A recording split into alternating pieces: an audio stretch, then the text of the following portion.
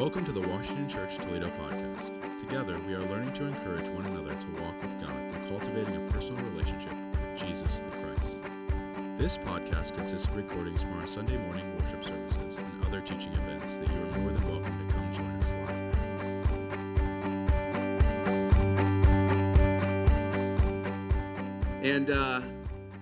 And I've seen that look before in my house. And you know the look at where something's wrong, where your body's just not quite right. How many of you guys know what I'm talking about? Where you're like stiff and not moving, and you're like, something's right. So I asked her about it, and she shared with me, and I said, Tiffany, let's go get prayer.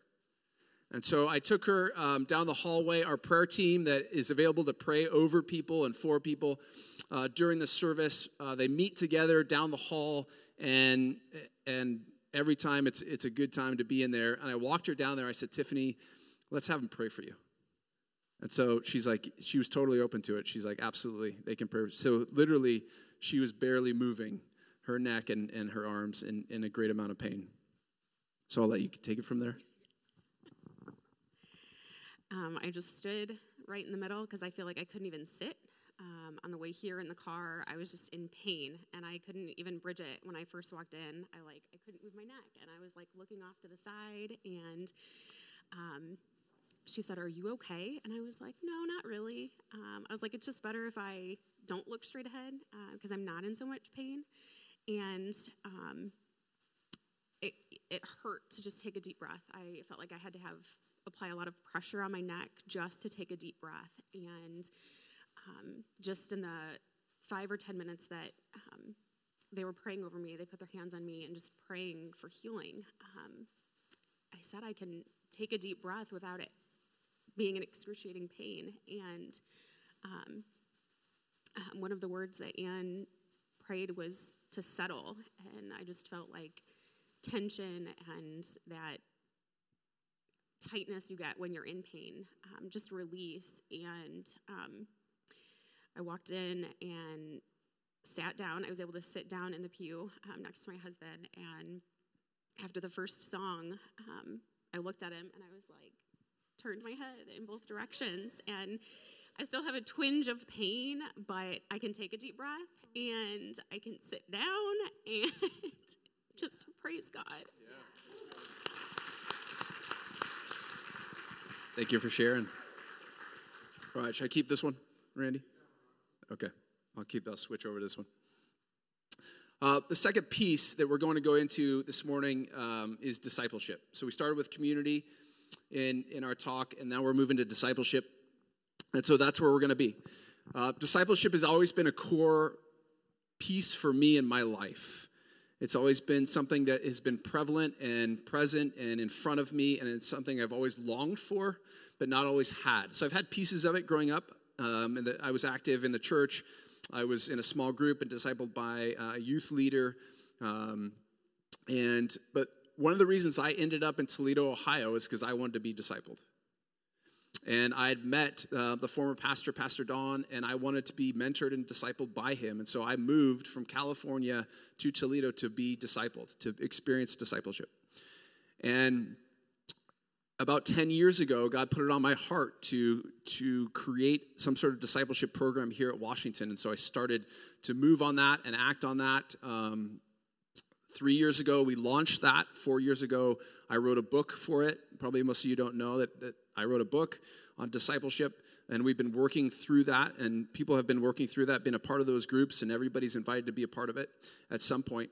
But what I want to share this morning is about discipleship. Not only my heart for discipleship, but I think what God's word says about discipleship. Because I think we oftentimes will miss it.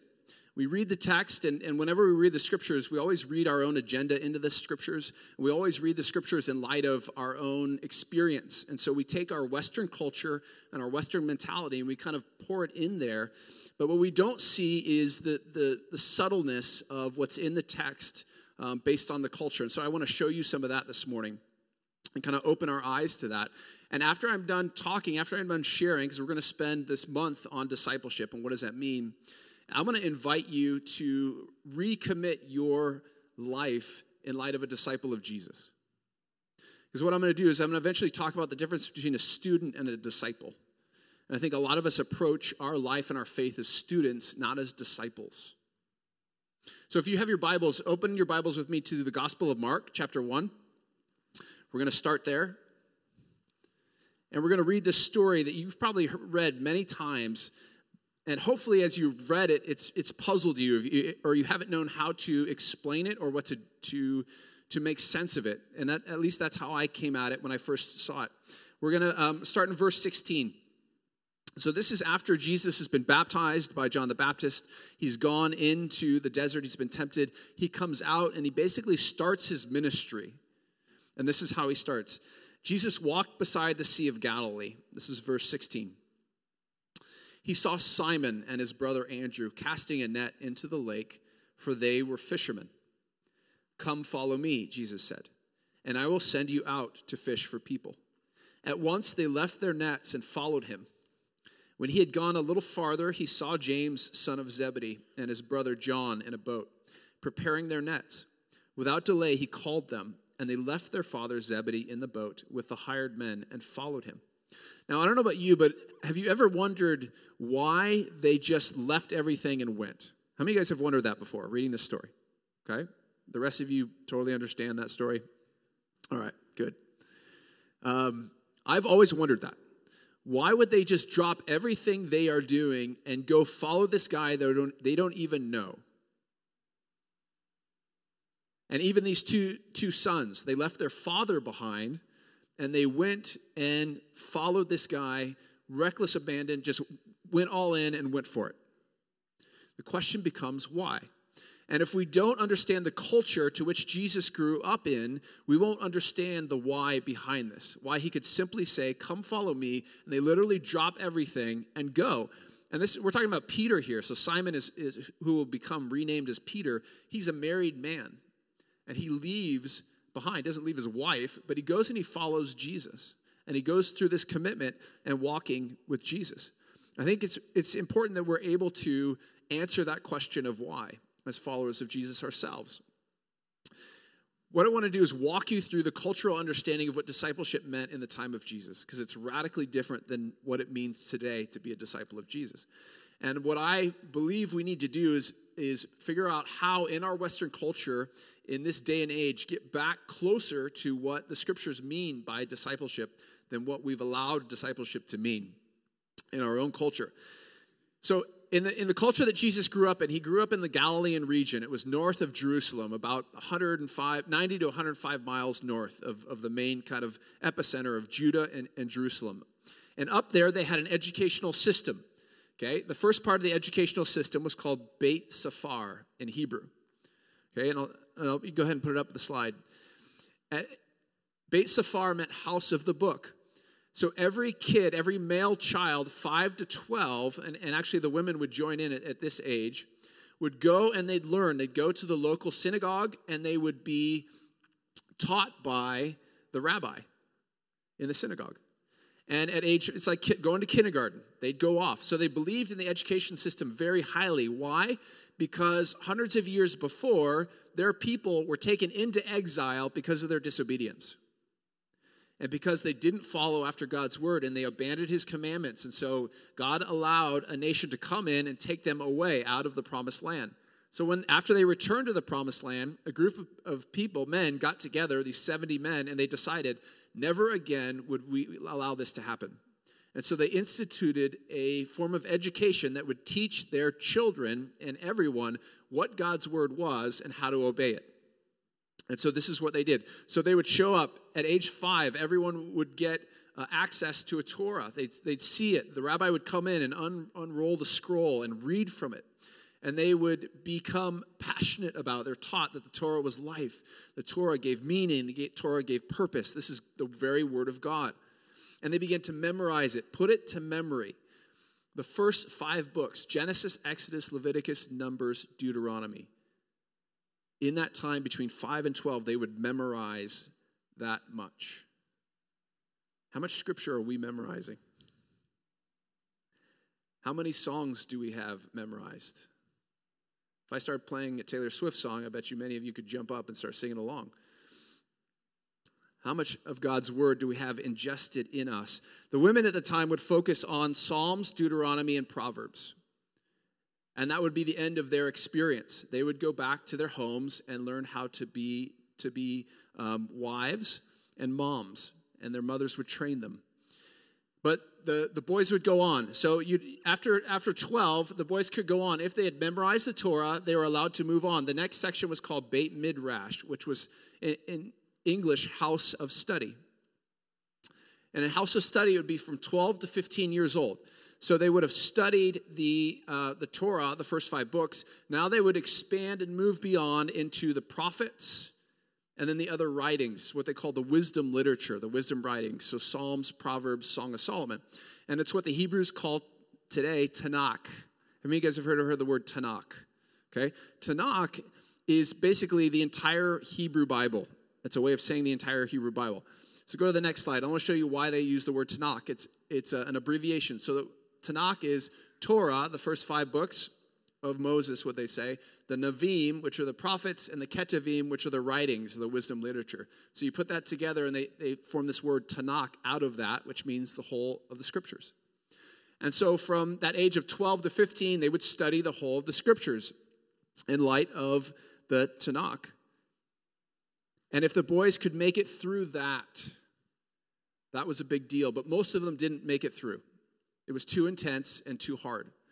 And so at the same time as you entered into this at age 12 and you started studying with the rabbis, you would also begin to be apprenticed by your father.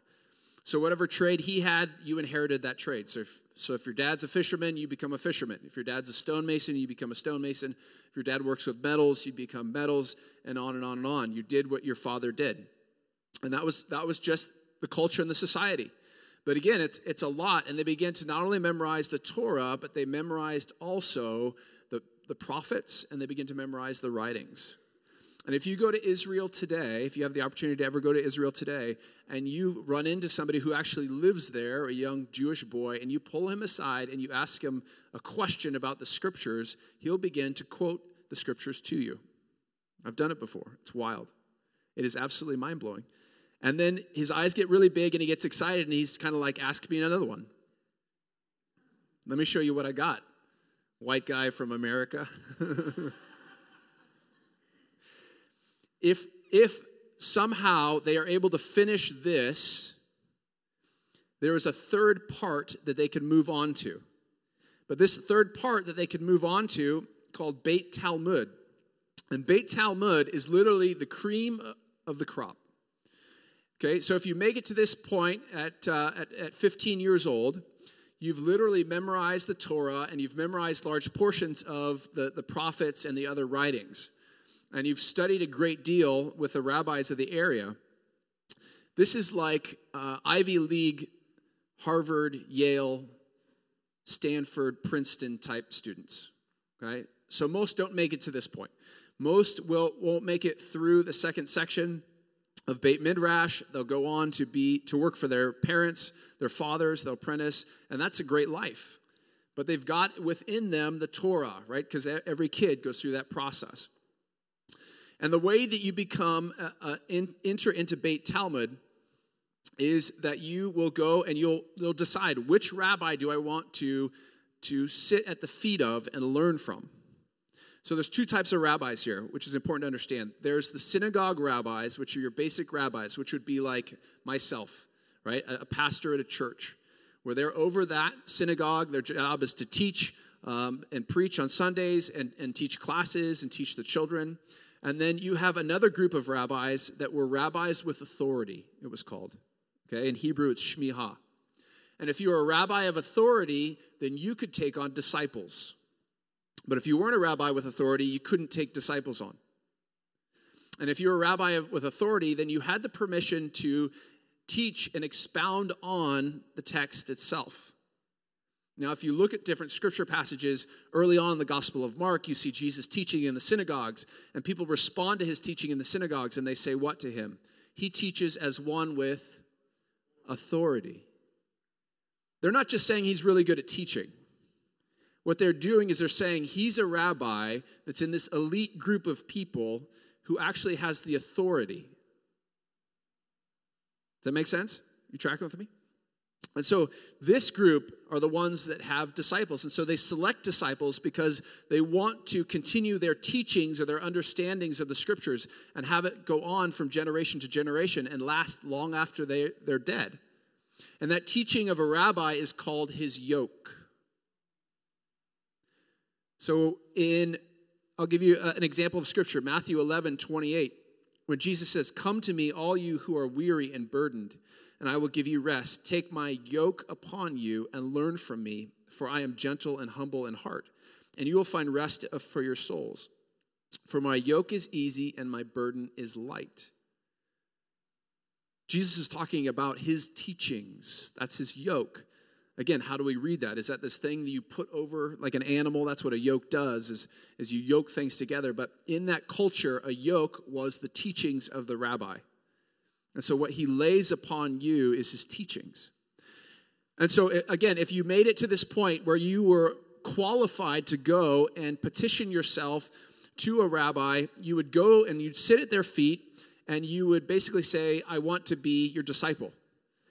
And the rabbi would then grill you to death to see if you were worthy and you were capable of handling his yoke or his teachings. And so literally it would be hours or days of questions being asked of you. You'd have to answer right. I mean, he's going to test how well is your memory of the scripture? How well is your understanding of this? Do you know the prophets? How do you understand the prophets? If you were deemed unworthy and the rabbi did not want to take you on as his disciple, he would say, "You are very blessed. I see you've worked very hard. But I'm not able to call you as my disciple. Go home and work with your father."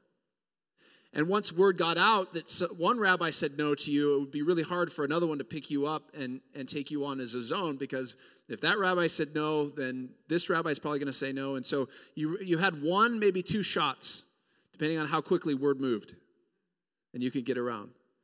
And that was about it. But again, we're talking about a very elite, very small amount of people that could get to this place and be there. If, though, they thought you were worthy and they thought you had great potential and you could carry on their yoke and you could understand and you could even take further what they were going to teach you, they would say 3 words to you: "Come, follow me." And what that meant was that you were worthy enough, you were good enough, you were being invited to be a part of this system and to carry on these traditions. And you were honorable enough to be considered a disciple of this rabbi. And it would be the greatest privilege of your life to say yes to that.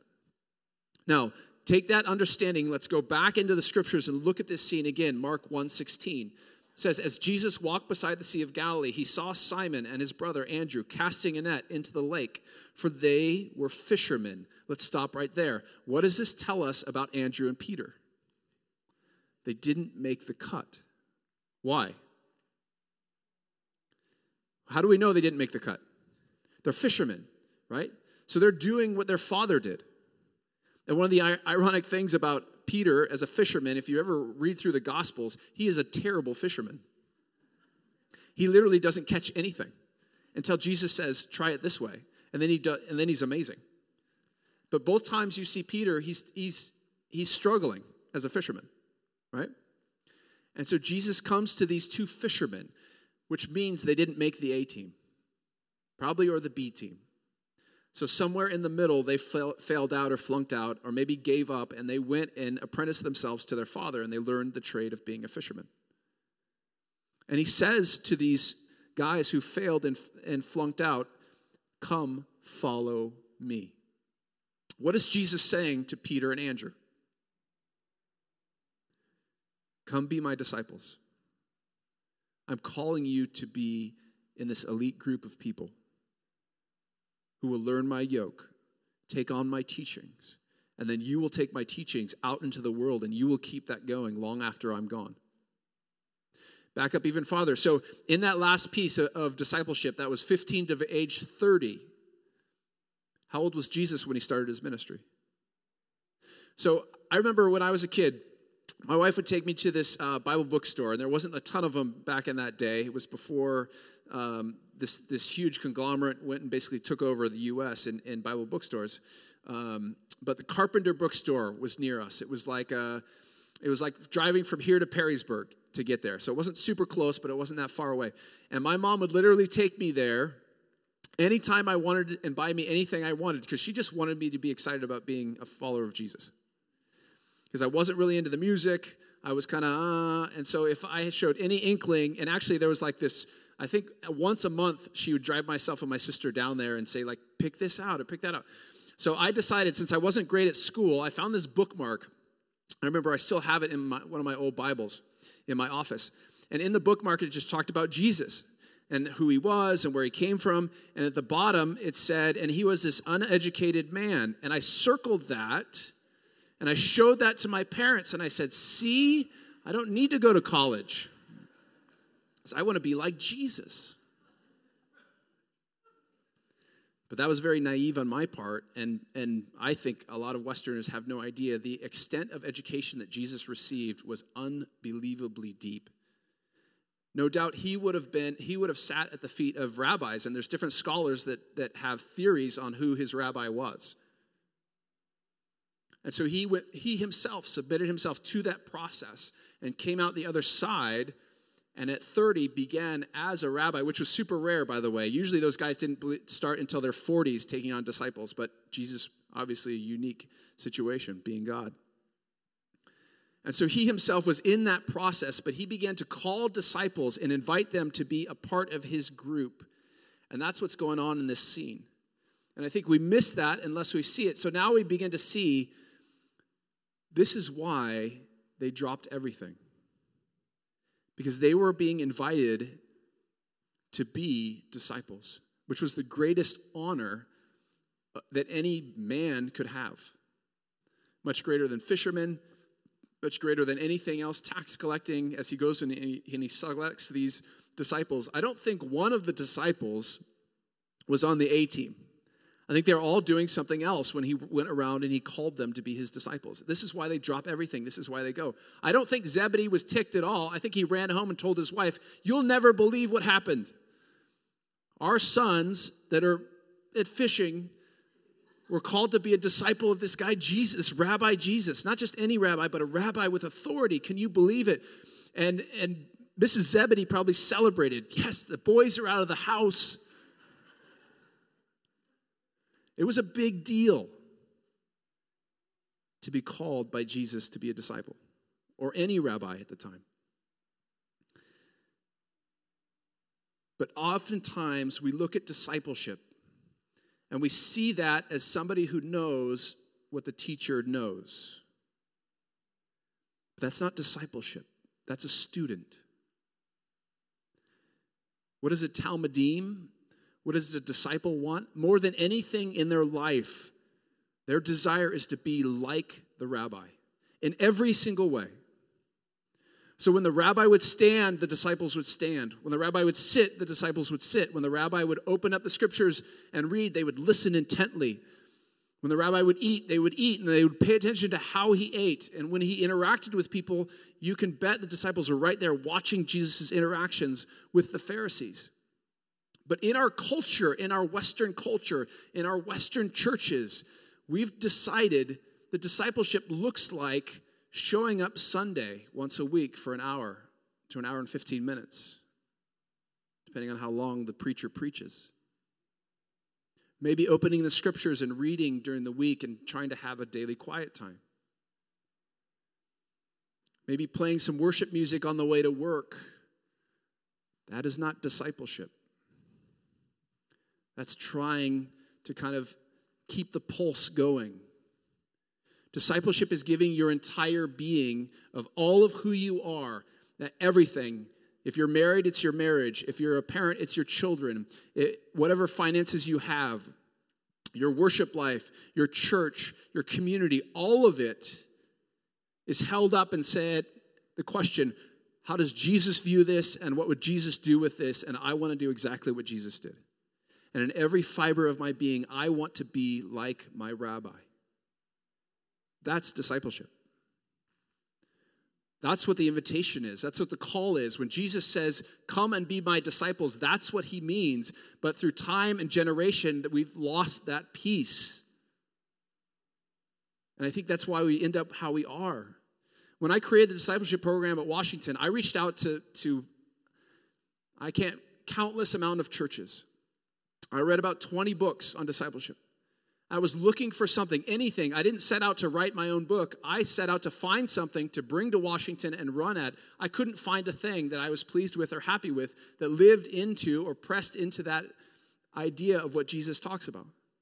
And time after time, I'd talk to churches, tell me about your discipleship program. And I'd either hear, we don't have one, or it's basically a Bible study, or a small group. That's not discipleship. That's studying, which is great. We need to study. That has its place. But discipleship is literally handing ourselves over with every part of our being to be more like Jesus. It's an all-consuming fire. Jeremiah put it best in Jeremiah 20, verse 9. He says this, but if I say I will not mention his word, meaning God's word, or speak any more in his name as a prophet, his word is in my heart like a fire shut up in my bones. I am weary of holding it in. Indeed, I cannot. That's what discipleship is. It's a fire that burns in us that we can't hold inside ourselves. And we could do nothing but let it out because it's not meant to stay inside. It's meant to come out. It's the invitation to be more like Jesus. Come, follow me. The three most profound words any disciple can hear from a rabbi. It means that their life is about to profoundly change. It means that they've been invited into something so much greater than themselves. It means that they are to be like Jesus. Now, when Jesus chooses these fishermen, this B-list group or C-list group, what does that tell us about the character of God? What does that say?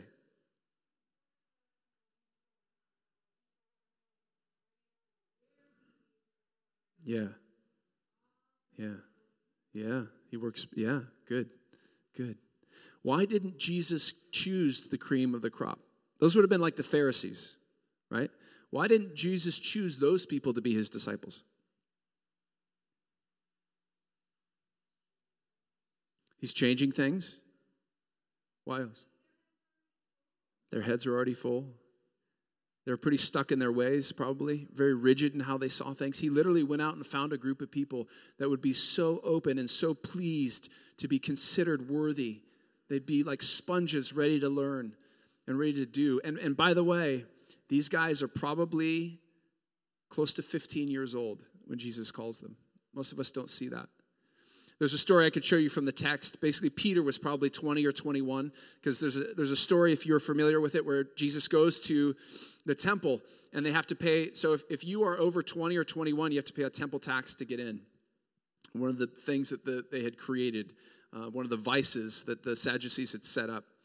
And so there's a moment where they catch a fish, actually. I think one of the times that Peter actually catches a fish.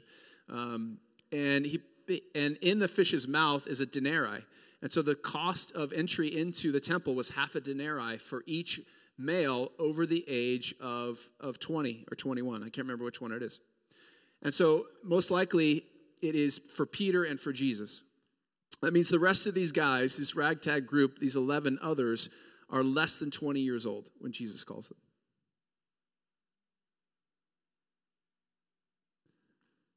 So he gets these young men and he trains them up. And what do? They transform the world. And they continue the yoke, and they want nothing more than to be like their rabbi, and they live out their lives with great passion and the authority that God gave them, that Jesus bestowed upon them before he left. I want to leave you with this verse. John chapter 15, verse 16. This is what Jesus says. You did not choose me, but I chose you and appointed you so that you might go and bear fruit that will last, and so that whatever you ask in my name, the Father will give you. So John, who's writing this, is recalling what's being said. And he was a disciple of Jesus, so he remembers that moment when he was called and he was chosen. And so he wants to make sure that he gets this note in there about when Jesus speaks and says, you did not choose me, but I chose you. How did the system work? You went and you chose a rabbi, and you hoped that they would select you, right? And Jesus is saying it didn't work that way. I chose you, and I called you. Which means he thought they were worthy. Now, I think a lot of us read this scripture passage and we think that this is solely about salvation. And yes, that applies, but it's so much more than just being saved. When Jesus says that I chose you, if you're sitting here in this room this morning and you have a relationship with Jesus, that means Jesus chose you. And if Jesus chose you, what does that mean that he thinks of you? That you're worthy. Worthy to do what? Transform the world. Carry his yoke. To be like him in every way possible. That's what we're talking about here at Washington Church. That's why it's in our vision. That's why the vision team chose this word, that we would be disciples of Jesus Christ. That's what the phrase says, that we are a community of disciples of Jesus Christ, because they believed that God was calling us into a deeper state of discipleship. And I agree. And they saw that it was already taking place within our church, and they said, this is an important thing. We need to keep this going. John says that Jesus says to us that not only does he choose us, but he chooses us to go and to bear fruit, but lasting fruit. And then he says this statement that blows our minds, or it should blow our mind if we're paying close attention to it. He says, whatever you ask in my Father's name, I will give to you. In other words, as you're going and as you're bearing eternal fruit, the actions that you're pouring out and the way that you're going into the world and what you need to do those things, God's going to give you, because God wants those things to happen. Amen? And that's the invitation to us this morning. So it's crucial to understand that if you have a relationship with Jesus, that means he thinks you are worthy. And I think some of us here have this mentality that we are maybe on not even the B team or the C team or the D team or the F team, that we're just lucky to slide in. And we're just kind of hanging out and waiting for heaven to come. And that will be a glorious day when Jesus returns. But that's not what it means to be a disciple. What it means to be a disciple is to say, Lord, you think I'm worthy. It's a transformation of identity. We have to begin to see ourselves in a new light, in a new way. And once we do that, we begin to realize, Lord, you think I'm worthy, and you've given me this task. You've laid your yoke upon me, and you've called me to go out into the world and transform this world. And so I can, because you are with me. And everything that I need, you said that you'd provide for me, and you'd give me. And we like to think that that's the job of pastors or missionaries or elders or super elite spiritual people. But no. If you have a relationship with Jesus, it's your job description as well. It's all of our job descriptions. So how do we begin to move from looking at this as students and shifting into discipleship? What I want to do to end our time together, Bridget's going to play a song, we're going to sing. But before we get to that point, I felt like we needed to have an opportunity to respond to this invitation, to say yes and to stand before the Lord and to hold each other accountable. And so I want to share this with you. I'm going to walk through this statement. I'm going to read it to you, and then I'm going to invite you, if you are willing to commit to this morning, to stand and speak it with me out loud. So I want to show you what you're committing to first. I'm not going to try and trick you in any way, but all of this comes from the scriptures and what I believe God is inviting us into. This is what it says. I acknowledge that Jesus has chosen me to be his disciple. That's what we just talked about. That Jesus believes that I'm capable of taking on his yoke and continuing his ministry. I want nothing more than to be like Jesus and to be obedient to the word of God. Okay, these are not light phrases. So if you're not ready to say yes to this, stay in your seat. But if you're ready, seeking first the kingdom of God, proclaiming the good news of the gospel, worshiping with passion, praying without ceasing, loving the church and serving her faithfully, spending time daily in God's word and in prayer, learning how to become more and more like Jesus. I commit to go, to bear lasting fruit, and to believe that the Father will give me whatever I ask in his name to do his will, going into all the world and making disciples. This is the invitation for us at Washington Church. This is what discipleship means. So go back to the beginning, Grace. We're going to start over. If you want to stand for this with me, I invite you to stand right now to commit to these words as a disciple of Jesus. Moving yourself from a status of a student into one who's fully committed to saying yes to Jesus. And let's say these words together as a community, and let's remember them. And we'll post a copy of them on Facebook, and we'll email them out to you so you can remember what you've committed. But as you speak these words, I want you to say them unto the Lord. And maybe a part of this is that we need to say, Lord, forgive me for falling short. Forgive me for settling for being a student and not a disciple of yours. But I want to be your disciple from this day forward. And I want to give myself fully to you. Let's speak these words together as a community of faith. I acknowledge that Jesus has chosen me to be his disciple. That Jesus believes that I am capable of taking on his yoke and continuing his ministry. I want nothing more than to be like Jesus and to be obedient to the word of God, seeking first the kingdom of God, proclaiming the good news of the gospel, worshiping with passion and praying without ceasing, loving the church and serving her faithfully, spending time daily in God's word and in prayer, learning how to become more and more like Jesus. I commit to go, to bear lasting fruit, and to believe that the Father will give me whatever I ask in his name to do his will, going into all the world and making disciples. Father, hear our words this morning. Hold us to this. Raise us up to be more and more like your Son, Jesus. And may we not forget who we are. May we transition, Lord, from being a student of the Scriptures or being a student of yours that has interest and spends time to one who's fully devoted, sold out for you, wanting to do and have nothing more than to be considered a disciple of Jesus. Would you transform us into the image and the likeness of your Son, Jesus, and transform our lives forever. In Jesus' name we pray. Amen. Thanks for listening. If you're looking for a way to get plugged into what we're doing, email us at office@washingtonchurch.org or go to our website, washingtonchurch.org.